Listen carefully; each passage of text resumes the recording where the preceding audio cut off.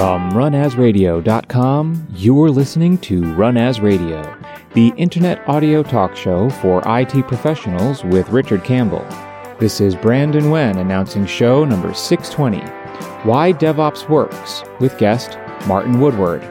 Recorded Thursday, December 13th, 2018. Run As Radio is produced each week by PWOP Productions, providing professional media and podcasting services online at pwop.com. You can follow us on Twitter at twitter.com/runasradio.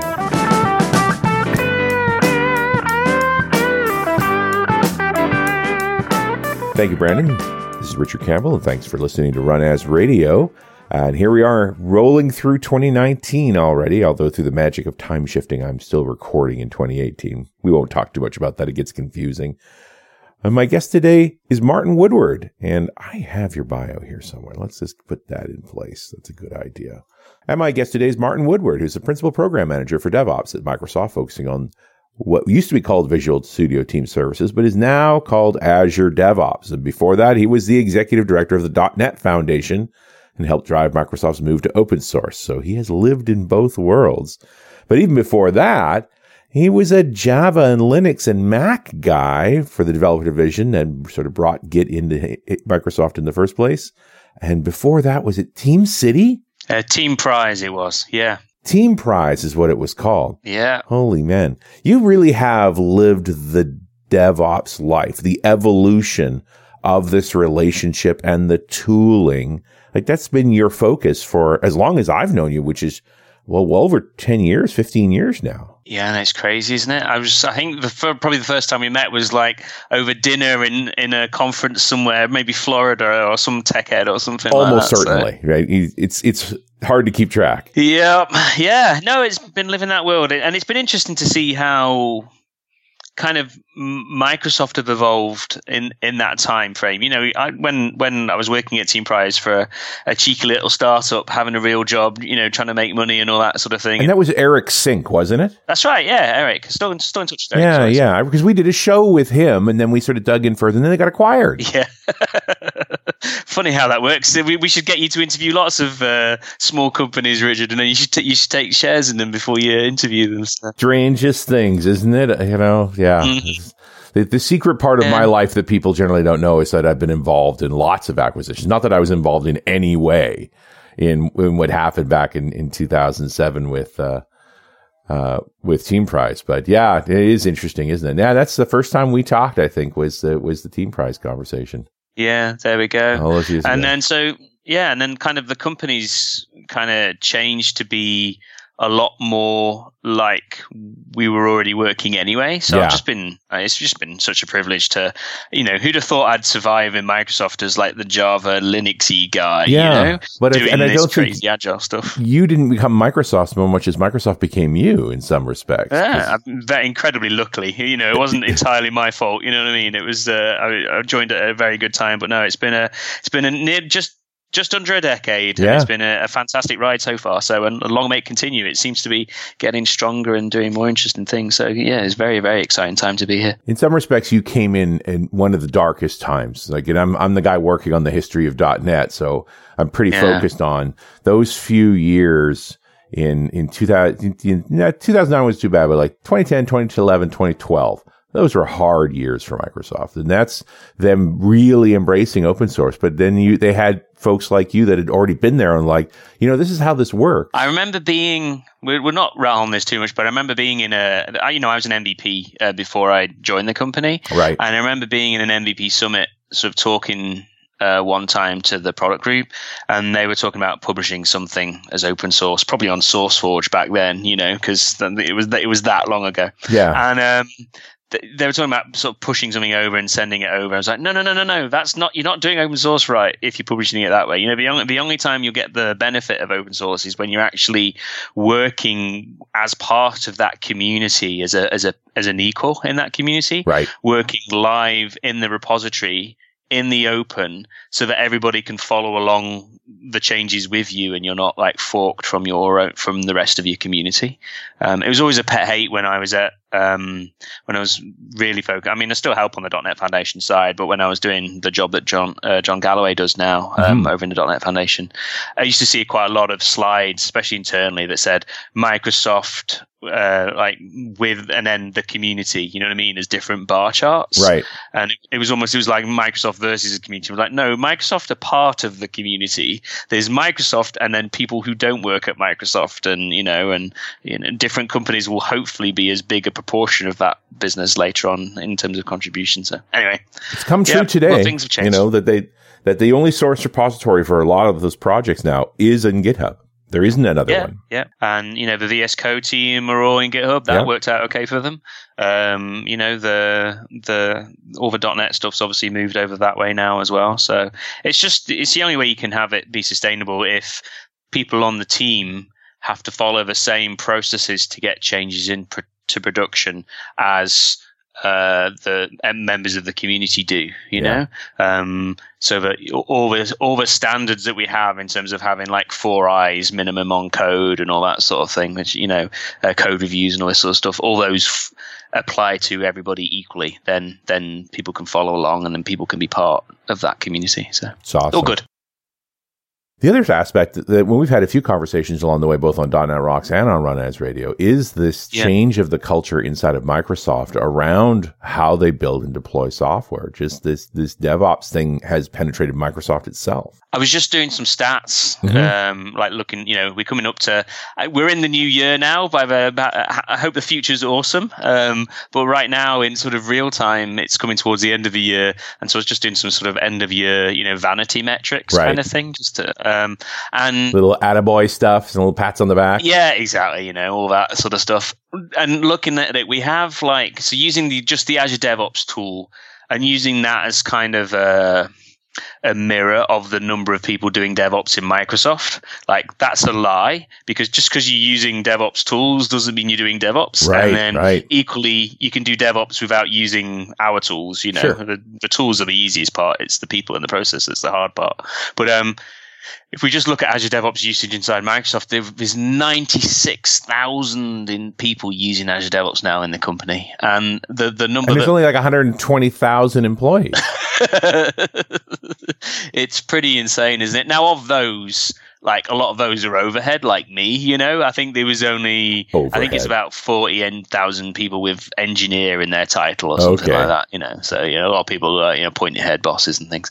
But now one would argue that the whole point of DevOps is not just that it's dev and it's ops, but it's also InfoSec and QA and the PM types that are feeding ideas in and are part of the process. And in some respects too, how you plug your customer into that chain too, so that you can see clearly how they're being influenced by your quality and by your outputs. That's exactly it. Because on the development side, I think sort of the developers have seen DevOps as kind of the natural continuation of Agile. Right. And so Agile is all about, doing things in iterations, bringing your customers closer to the process, working collaboratively across the whole team. And then DevOps is just a natural extension of that, because now it's you're Agile all the way into production. So It's not just and so it's bringing everybody to the party. So I think they've seen that. I think possibly that's been a bit of a rude shock to some of the people who were, held the keys to the database, held the keys to production in the past. Right. And now they've got these, you can always tell the difference between developers and IT pros in a conference by looking at what they're wearing. If you see a backpack, then it's, you know what I mean? You can spot the different types of rucksacks compared with the leather shoulder bags and all this sorts of things. Right. It's always fascinating to go to DevOps, to try in a tech ed or something. So, it's been really interesting to see how it's gone along. The thing about DevOps is that it's not, it's not just a title. It's not just a name for a product. I know we confusingly called. You have made a product you now call DevOps, and I resent you for that. I don't like that. Yeah. It's super search resistant and everything, right? if we called it Azure Tools for DevOps Teams, would probably be a more Microsoft, more Very accurate Microsoft name. But that then it's a bit longer because it's the collection of services to support DevOps teams is what it is. And Azure's really like kind of, if you look at the clouds from the different providers, then, Azure's the cloud of these DevOps tools built in, because obviously Microsoft have a huge, history of building these types of tools for developers. So of course they're going to bring them into their cloud and, build them straight in. So yeah, that makes sense. But we see DevOps as not the tools. The tools are the easy part. It's the thing, the thing that Donovan always quotes is that it's like the combination of the people, the process, and the tools to get continuous delivery to your customers. So how do we get better at delivering faster to the people that are using the system? And I wonder if that's what IT folks struggle with most, is that speed aspect, because it seems reckless. Well, there is this constant tension in IT between speed and control, isn't there? Right. There's, and as IT professionals, we make the money for our business by being reliable, being reliable, but also uptime by being on time. Yep. But it's no good being 100% reliable and missing the market. Yeah, not having the features. On the other hand, you don't make any money if the site's down. Exactly. So you're constantly sort of, they call it, Ken Schwaber in like the Agile books and things called it the edge of chaos, right? Which is kind of a term which appeals to me, having worked on some of the teams I've worked on before I came to Microsoft. Obviously, it's fantastically not chaotic here. He says, no, not at all. What I find fascinating is like that continuous delivery thing is clearly working for the Office 365 team. New features all the time. Like it's almost mind-boggling to keep up with how well they've done. But it doesn't seem to be working for the Windows team. Like you look at it, for me as in Run As, going back last year with the battle over 1809 and the breaking .NET update, like they're the open letter saying slow down. Which I find really interesting because all my experience with DevOps has said you probably want to actually go faster. The Windows team's not going fast enough, but the customer is asking you to slow down because you're breaking things. Well, and that's the thing you've got to try and not do too often, or when you break things, to minimize your blast radius. Right. And they've kind of, we kind of try to do that in different ways. So you got to look at the different ways that, you kind of deploying stuff to your users and, get some control there. So that you minimize the blast radius. Sure. Like the Windows teams have their sort of, the different rings of development. In Azure DevOps, we do it by, I'm going to say we're not that sophisticated in terms of the world of DevOps. I'm because we're not really. We do it by where we deploy the bits to. So we have all, we're in a number of Azure regions. Sure. And we split those regions down into sort of 5 rings.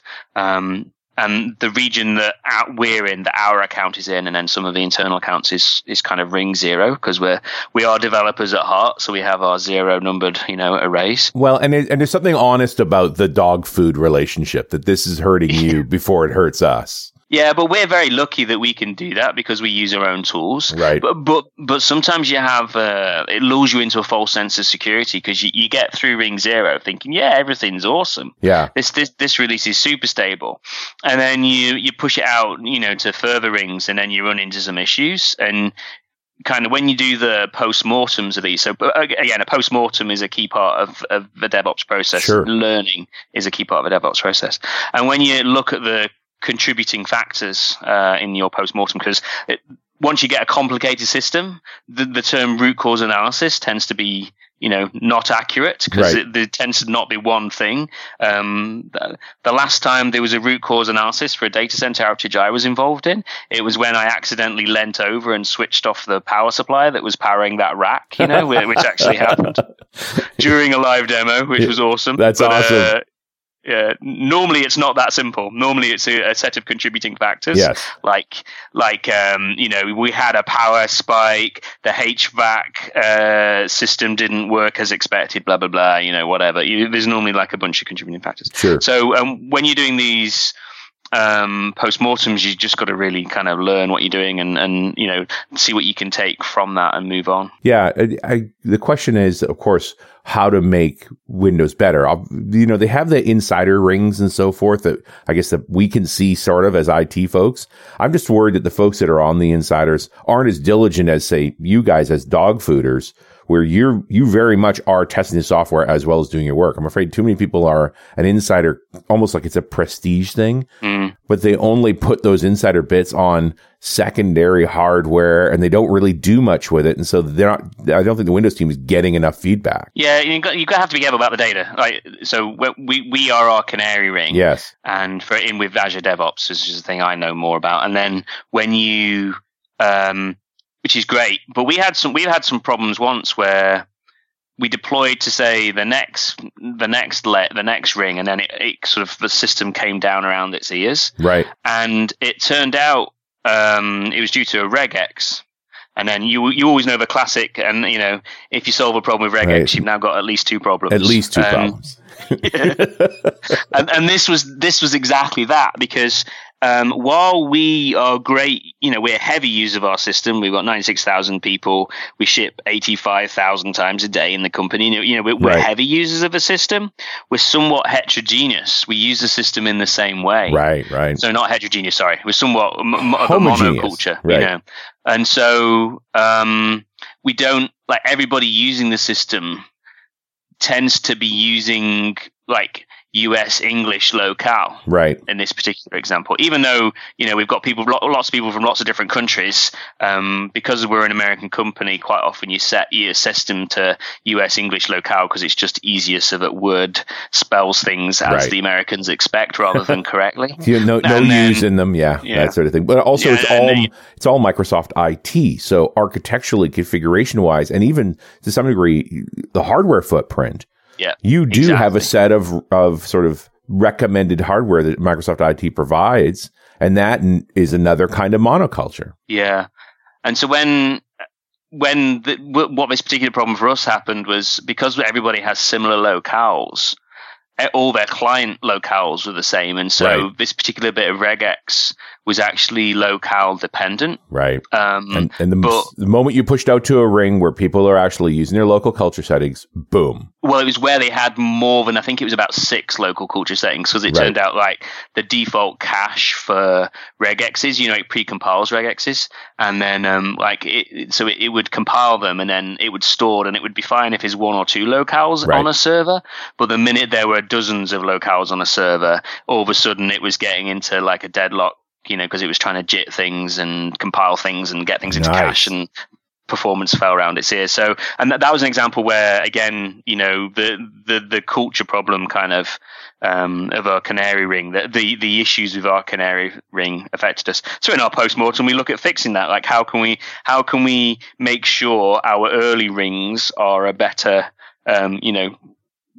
test for later on as part of the post. And what a great example of the tool's not going to save you here. This is a cultural change that says, we need to use a more diverse set of culture settings on a routine basis if we're to catch this early. Yeah, but you've got to be careful.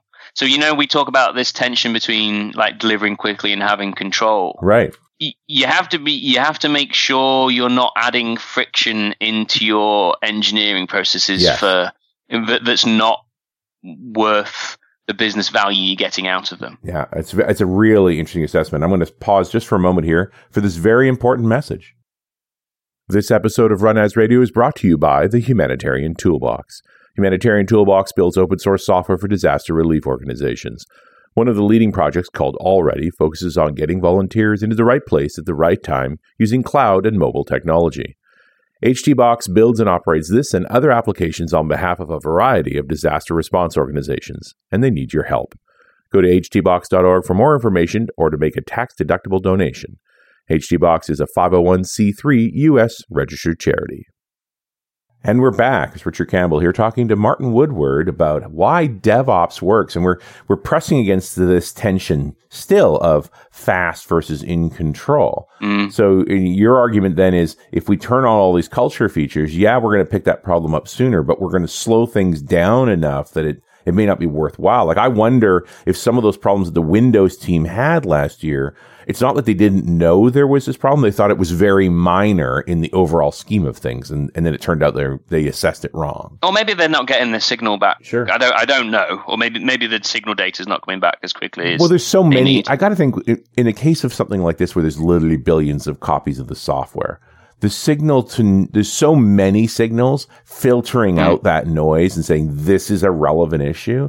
I think everyone's going to struggle with this. It's easy when someone has a complaint about something to say it's just that person. Yeah. Like, actually being able to assess the scope of a concern, I think, is one of the most challenging parts, especially when we're moving quickly like this. Like, I see all this need for automation to be able to get that feedback in, but culling through that feedback is a very challenging problem. Yeah. So there's a couple of things here. First of all, like, so, you know, we were talking about why DevOps works. And, you know, why do we want to be doing DevOps? And a lot of that's down to just being able to improve our speed of iteration. Right. So making sure we can ship quicker, because in a world where a lot of us are building services, you know, that are always updating or always on, the thing you want to optimize for is the mean time to fix. Right. Whereas in the past, it was always the mean time between failures. You know, when we were shipping software on actual shrink wrap boxes, it was very expensive. It was mean time between failure because you really couldn't have a failure. But now it's mean time to fix, because we know if we iterate quickly, you know, if we're trying to hone in on solving a customer's business problem, we're not going to get it right the first time. Sure. So if we can keep honing in small increments, getting closer to what we need to be, then we know we're more likely to get to a good solution quicker.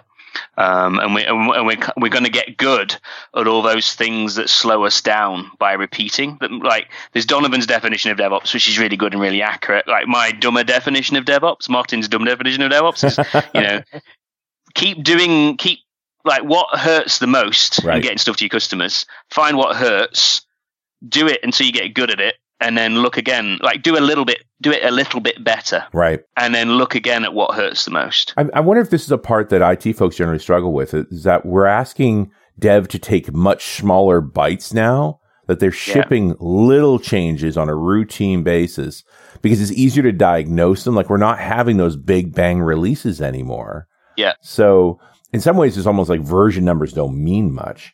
But it's so much easier to diagnose something that's maybe been worked on for a month and shipped slipstream, and within hours, we can see that's causing issues in production. There you go. And can then decide, are we going to roll forward on it, or are we going to roll back on it? Yes, you've just touched on like the two most important things there. So one is you're making small incremental changes to your system.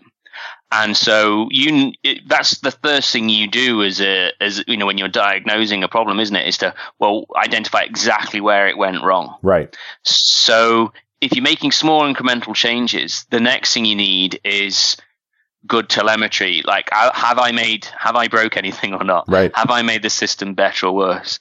It's no good being able to ship 85,000 times a day or whatever it is now if you can't get instant feedback, if it takes you 6 months to get telemetry back. Right. Because otherwise you're just going to head off in the wrong direction a lot quicker. Well, and telemetry is not customers calling and complaining. Like, if you don't know about how it before they know that they were already having problems, that's not good enough telemetry. I think this is a piece where operations folks need to dive in. Like, if you're having this DevOps mentality pressed upon you by the devs, I don't know that they take telemetry near as seriously as operations needs to in this scenario. Yeah, and also you got to look at your business processes and think, you know, the processes I had in place have been fit for purpose for me, because otherwise I wouldn't have put them in place. Right. But were they fit for purpose for the way I was working rather than the way I'm working today, or for the risks of yesterday rather than the risks of today?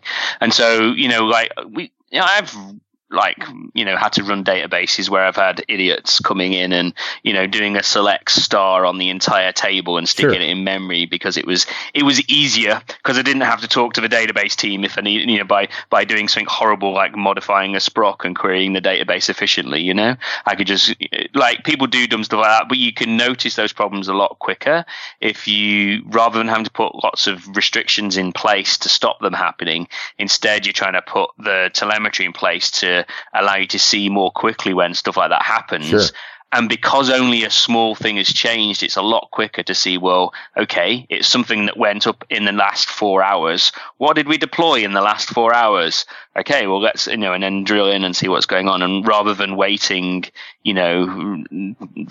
sort of to see the whole site go down and then see what went wrong, you kind of noticing little performance changes. So, and it's from an instrumentation point of view, if I care about that concern around the database, it's not that I am turning on the governor to limit the size of queries. It's that I have sort of a continuously running test system showing me what's the most resource consuming query going on right now. There you go.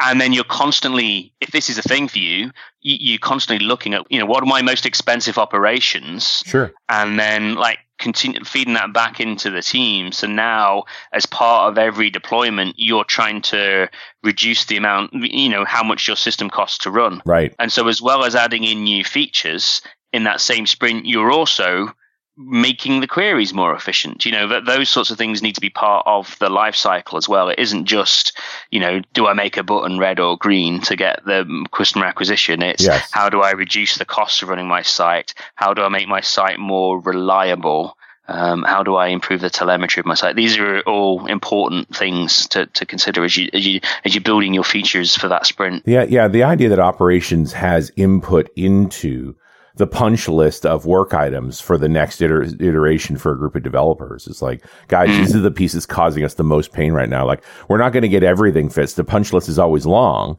But if you can get the top one knocked off on a regular basis, like, in a lot of ways, this kind of instrumentation is how we actually pay back technical debt. Yeah. It's how you discover it in the first place. Sure. The fact that ops owns the visibility into technical debt, because we're ultimately the ones that are paying it anyway.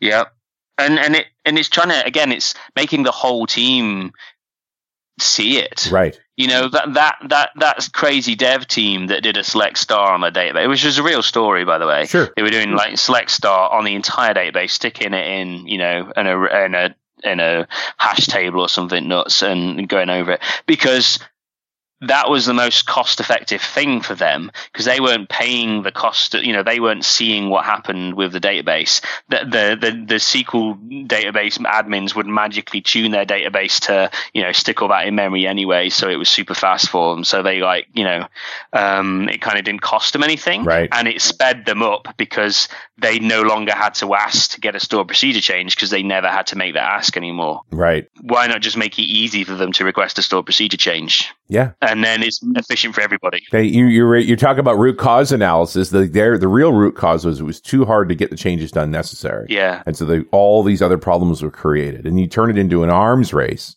rather than getting down to that root cause analysis that actually simplifies the whole process. Yeah, exactly.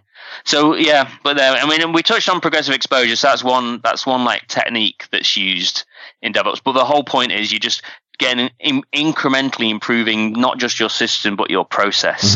How do we make this a little bit better of a sprint and then move on? And just because you make somebody a DevOps engineer, you don't magically suddenly you're not doing DevOps. And just because you're using DevOps tools, just because you bought DevOps from Microsoft, right. Sorry, you're not doing DevOps. I've used the term, I think I used it with Donovan once. It's not like DevOps comes in a squirt bottle and you spray it on everybody and they go faster. Yeah, sadly not. It's why they call it work, Richard. Yeah, it's weird, huh? But, we said the same thing in the dev world about Agile. It's like Agile's not a product. You don't get to just put it in a squirt ball, spray it on the devs, and they go faster. Yeah. It doesn't work that way. These are process changes. And so it means you have to have conversations, which is awful. Especially with those crazy, smelly devs, carrying their rucksacks. Yeah. We do the thing around testing as well. Like you were talking about, minimizing changes and, sure. And I was talking to some people yesterday and I sort of, asked hey, who tests in production? Because that's like the ultimate, that feels like a bit of a sin when when you're in who's testing on their production hardware? And everyone's like, no, I don't test. We don't test. It's funny because arguably all software is tested in production, right? It's just a question of did you test before that? Well, and that was the thing I asked them. I was like, okay, so who's got bugs that their customers logged for them against their production system, and everybody's hand went up. And I'm like, yeah, you are all testing in production, so deal with it. Like, do processes that optimize for the fact, admit it to yourself first of all, and this is not, it might feel bad, but actually it's what happens. So let's build a process that actually optimizes for the fact that we know we are testing in production. So how do we minimize the risk? We use progressive exposure, we use different sort of circuit breakers and self-recovery techniques and all that sort of stuff to minimize the risk. And this is an interesting aspect for ops that I think is new, are the idea that we're going to put a feature in dark, right? It's not visible to the customer, but we want to start benchmarking its overheads, its reliability, and so forth. And so, let's run it on only one of the container sets. And if it's causing a problem, you can turn it off. Exactly. And that's an operations decision point. I've actually described it it's like when Luke Skywalker turned off his targeting computer, right? It's like, Luke, you've turned off your computer. Like we built that dashboard, that feature flag controller, so that when you switched it off, the person who had built it got a notice that had been turned off by operations. So it stimulated the conversation. I saw you turn it off. What was the concern? Well, we normally, give you an example from, when we did the rename from VSTS to Azure DevOps, that was a fairly complicated thing that we wanted to not get wrong, because, a change of name has no customer improvement factor. So if you do that wrong, people are going to be really unhappy that you broke the system because of a name change, And so we wanted to make sure we didn't do it wrong. And so we'd had the code running with the name change for a couple of sprints in production.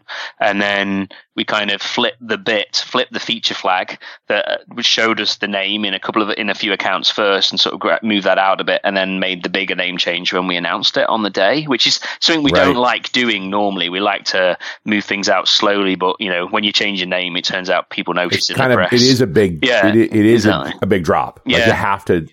You want to avoid big bangs, but sometimes you have a big bang. You just have to do it right. But it's interesting that Azure DevOps existed in the code well before you showed anyone that Azure DevOps existed in the code. Well, a great example I like to give as well is around the Git stuff. Git was available in the first on-premises release of TFS 2013, I think. So, you could host Git repositories in TFS 2013. The code for Git that was running on the live service was shipped in TFS 2012 update 3 and 4. It had the code in to be a Git server. It was just switched off behind a feature flag because we knew it wasn't fully ready yet. We knew there was things we wanted to fix. So, it affects it all there. Now, the interesting, when we did that name change, we had a problem with a feature flag, actually. So we tested a bunch of stuff, but the thing we didn't do a lot of testing on was we had a banner that pops up when we want to let people know about something. We can pop up a banner in the top of the screen. And we'd had this code in for years. We've used it for many different things.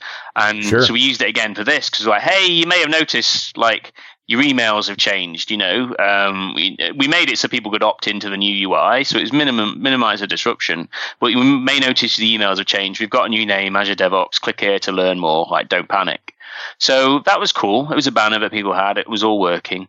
We switched that feature flag on. That was the first time we'd switched that feature flag on, for this particular, as part of this release. And then we noticed the outbound network traffic jump. And and it didn't just jump a little bit; it jumped and kept jumping, kept going up really quickly. And I'm like, what's going on here? And we started diagnosing the problem, and it was and this is live. This is as we're doing that. We see it happening. We can see the telemetry coming in. Right, you're in production. But we're literally live on a call, because we knew it's a disruptive change. So we've got everybody together making these changes on a conference call as we're doing them, so we can make sure we see what's going on. We notice this happening, and within a minute, oh, look at this! Some JSON file that's coming back from the server is getting the banner in it. And it's being ignored, but it's getting the banner text inserted in it. Well, that's dumb, because why would you put the banner text in a JSON file? That's crazy. And then it's not just getting one copy, it's getting multiple copies. And it turned out we had a bug where we were adding this banner text into these files that didn't need it. And not only that, we kept adding it in because of some crazy bug. And then so we had like 50 or a million of them, and then quickly these things were expanding out, and that's what's happening. So we just switched the feature flag off, and we stopped giving the banner for a couple of hours. So now the banner's off, telemetry looks good, everybody's happy. We then went and, because it's a non-essential function, it's a non-essential feature, who cares about the banner? It can be off, yeah. We then went and fixed the banner bug, and then rolled that fix through the production estate. And then once that fix was, which takes a reasonable amount of time. Normally, we like to, when we're doing a big change, we like to let things bake for 24 hours between a ring, so you get a free busy period. But we pushed it through, doing an hour gap between each ring to make sure it was okay. So it took about 4 or 5 hours to get through the entire system, making sure it was all safe. Switched the feature flag back on again, and it was and it was fixed. And now people had the banner ad. So that was a combination of both feature flags and then progressive exposure of stuff through the estate, which was that's how it should work. Yeah, but it's a great scenario of just that, when you talk about testing in production, using feature flags to control things, and then rolling forward. Yeah. They didn't back the old code out. They just replaced it with new code that worked properly. If you're not smart enough to do it right the first time, what's the odds that you're smart enough to have figured out what your rollback plan is going to be and be able to just instantly do it? You nearly always you always roll forward, Yeah, even if it is older code. Especially with SQL changes. Yeah. There is no way back most of the time. So, it's kind of astonishing to me to hear you talk through how a company the size of Microsoft has done this, because I think much smaller teams are struggling. Like, how did it work? How did you get there? Baby steps. It's taken us 10 years. Like, it started when I joined the company. Sure. In 2010. And here we are in, 2019 as we're broadcasting. And we're nowhere near there yet. We've got a lot of things we can improve. Sure.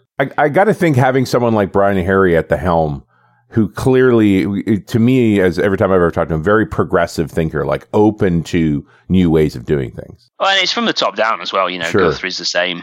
So, and Satch is the same now as well. Yeah. So it's all about, you hear this term growth mindset, which, it's like, it's a term, but actually it's a thing as well. It's people, and this is a great example of culture change. It's where top down meets bottom up. Right. So top down are pushing the essential nature of learning and continuous improvement, and not blaming, but trying to learn. Yes. If you have an outage, that's an expensive training course I've just put my team on. Right. That's how you got to kind of think about things. But I think this is where the top down part comes in. If the top is punitive to any outage, to any failure, if you're not allowed to fail in public, like basically able to see within the organization that we've made a mistake and learn from it, like if there's that punishment, then you're kind of trapped. Like you can never get better. That's where I see the top down piece coming.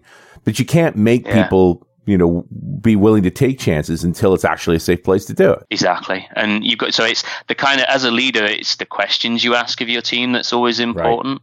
Right. But then the team are doing stuff new ways, and kind of have to be encouraged to try these things and spread out the knowledge of what's working. So the answer is, how do we do it in a company like Microsoft? One sprint at a time, you know, and still miles to go. Yeah, we just sprint 145 right now on our product, and every sprint's 3 weeks. So we just keep on getting a little bit better every sprint if we can. And some sprints you go focus on some other stuff, and then you kind of lose your mojo a little bit in a particular area, and then you realize that, and you go work on it again. It's a continuous improvement. I love that, Martin. What a great story! Just a combination of both trying to apply these principles and working within the team itself. Thank you so much for sharing it with me. Thank you. And we'll talk to you next time on Run As Radio.